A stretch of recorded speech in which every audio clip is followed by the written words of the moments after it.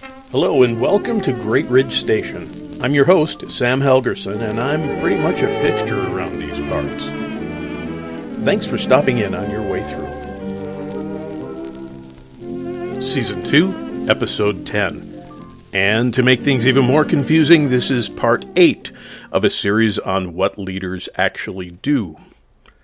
It shows up everywhere. In fact, we all have one. We carry it around with us, but we rarely think about it. We can't live without it, and on its own, it's become a symbol of death. Well, what is it? It's your skull. Shakespeare's Hamlet holds a skull and offers the famous line, "Alas, poor Yorick, I knew him, Horatio, a fellow of infinite jest."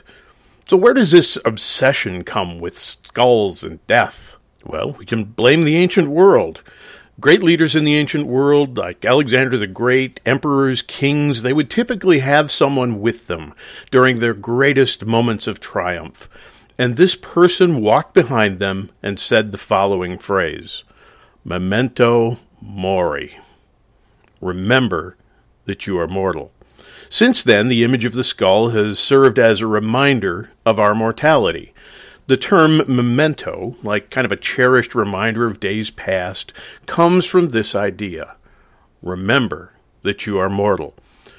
You know the things, a concert ticket, something your grandmother gave you, a key to nothing in particular that you got as a kid and it was pretty cool, or a faded rose from days gone by. In the tradition of memento mori, those things remind us of, well, the fragility of our life. And that's why so many great thinkers and leaders have kept a human skull in their shop or their studio or their workplace. In the midst of all of your achievements, memento mori. Remember that thou art mortal. Well, that was a cheerful beginning. I'm not exactly Dr. Optimism, but even for me, that was a bit grim. So where do we go from here? One of the things that leaders have to learn is to invest in a future that they may not be a part of. Invest in things that matter. Put our efforts into serving, well, a generation yet to be born. That might sound a bit idealistic to some, and maybe it is, but has it ever occurred to you that the point of life may not be in consuming all that you possibly can? It may not be in making a name for yourself. It may not be in creating a monument to your success. Memento mori. I had to turn to the Bible for some wisdom about this. Now, in the Old Testament, one of the prophets who spoke for God was a fellow named Micah from the town of Moresheth. Micah had a lot of things to say about oppressors, about rulers who took advantage of others. He also had things to say about the hope of redemption and the cost of climbing the ladder by stepping on others, of having it all and realizing that it's not worth anything. Memento mori. So into that situation, God speaks in Micah chapter 6, verse 8, which says, and I quote, "He has shown you, O mortal, what is good, and what does the Lord require of you? To act justly, and to love mercy, and to walk humbly with your God." I'd make the argument here that this is part of our calling as leaders. First, a disclaimer. I am not approaching this passage as a pastor might. We all have to live under some spiritual authority, so if your pastor, priest, or minister approaches this text differently, listen to them.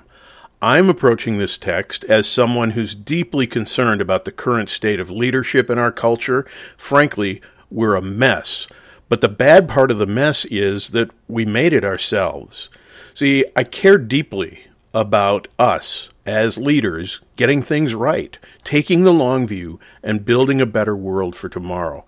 I am someone who cares deeply about our responsibility to tend to what God has entrusted to us. So let's look at these and try to sort out our leadership responsibility in each one. First, to act justly. This is an easy one to ignore, but it shouldn't be. God will hold us accountable for how well we uphold justice. Now, these days, we're just starting to become more and more aware of the types of justice that there are, and we need to reckon with them. The Bible, particularly the Jewish scriptures, that would be the Old Testament for Christian listeners, approaches justice in terms of shalom. Shalom is most easily translated as peace, but that really sells the whole idea short. We hear peace as the absence of strife, but that doesn't capture the meaning at all.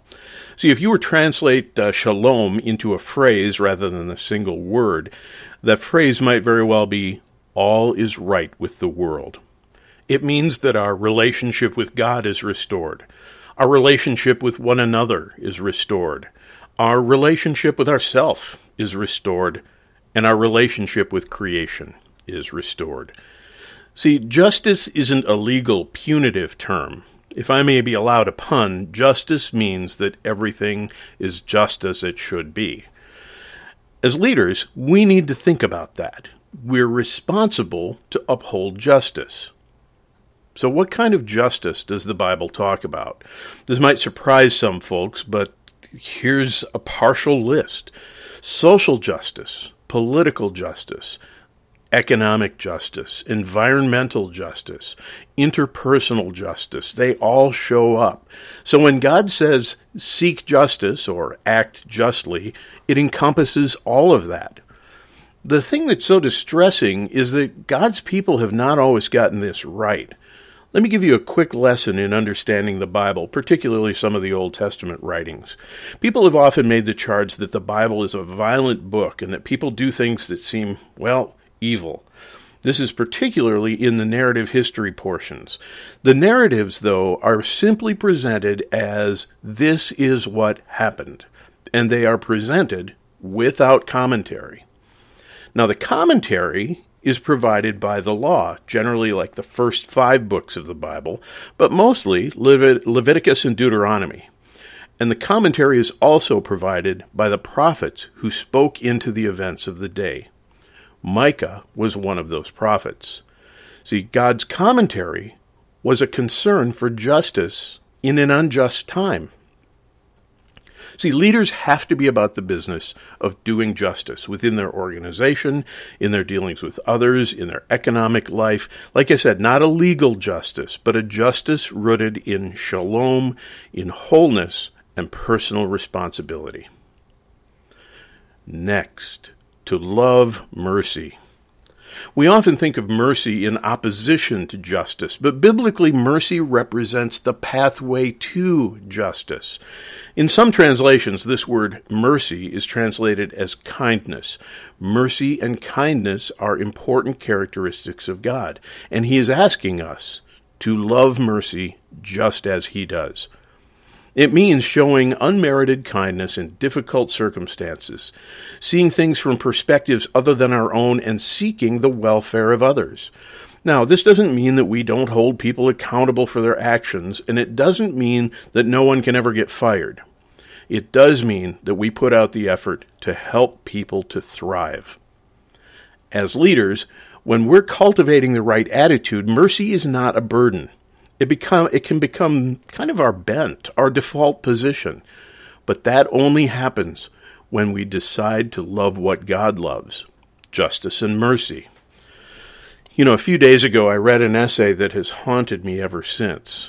It's been described as a spiritual autobiography, and it traces one woman's journey toward faith in Christ in the Roman Catholic tradition. In this essay, she states her understanding and even appreciation of unorthodox religious practices as, and I quote, a place to feel how people who have suffered horrors I cannot even imagine negotiate a spiritual life with God in the face of ongoing hideous trouble that I have never known. End quote.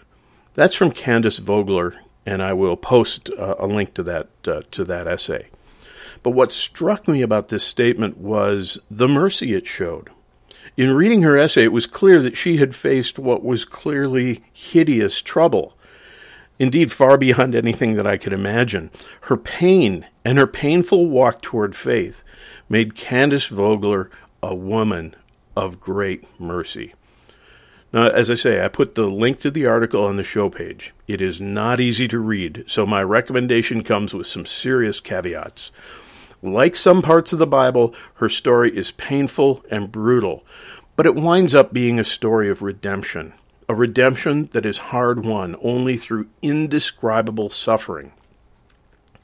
That's just like some of those hard and painful parts of the Bible. It, too, is ultimately a story of redemption through the suffering of Jesus Christ. I really think leaders need to learn to do mercy and to learn to love doing it. And finally, to walk humbly with your God. This is one of the most challenging, of course. As leaders, we're raised on a developmental diet of self-reliance, personal responsibility, and the willingness to take on difficult challenges. Humility comes when we realize that we are not, on our own, up to the task.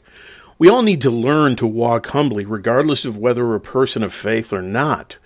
I would argue that faith makes this easier, but still, not easy. Humility allows us to see our own limits. And in the context here, it allows us to see how we fail at justice, how we fail at mercy.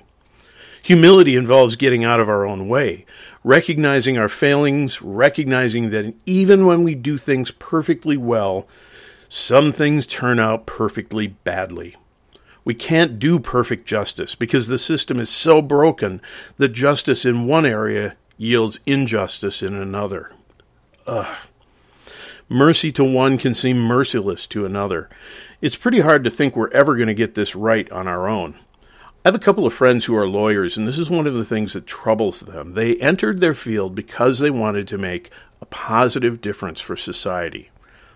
Now, I know that's not the popular view of lawyers, but it's true nonetheless.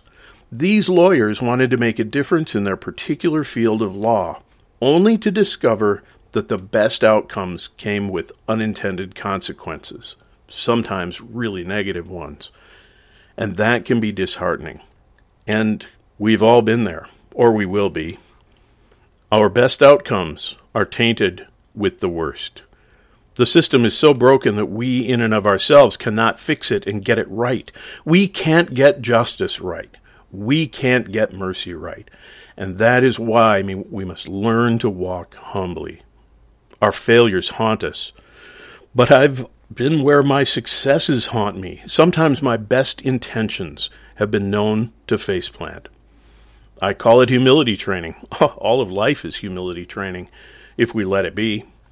So, grab a skull and carry it with you. Hear this, leaders. Memento mori. Remember that thou art mortal. That can be a potent reminder of the words that God spoke to the prophet Micah. He has shown you, O mortal, what is good. And what does the Lord require of you? To act justly, and to love mercy, and to walk humbly with your God. Thanks for joining us at Great Ridge Station. All content is developed by Dr. Sam Helgerson with appropriate citations of outside sources. Our sound engineer is Brick Martin. All background and bumper media is in the public domain and retrieved from archive.org. The opening music is from Guy Lombardo, Down by the River. The closing music is from Annunzio Mantovani, Skyscraper Fantasy. Limited opportunities are available for supporting sponsorships. Contact information is available on our show page. I'm already looking forward to your next visit to Great Ridge Station. Bye-bye.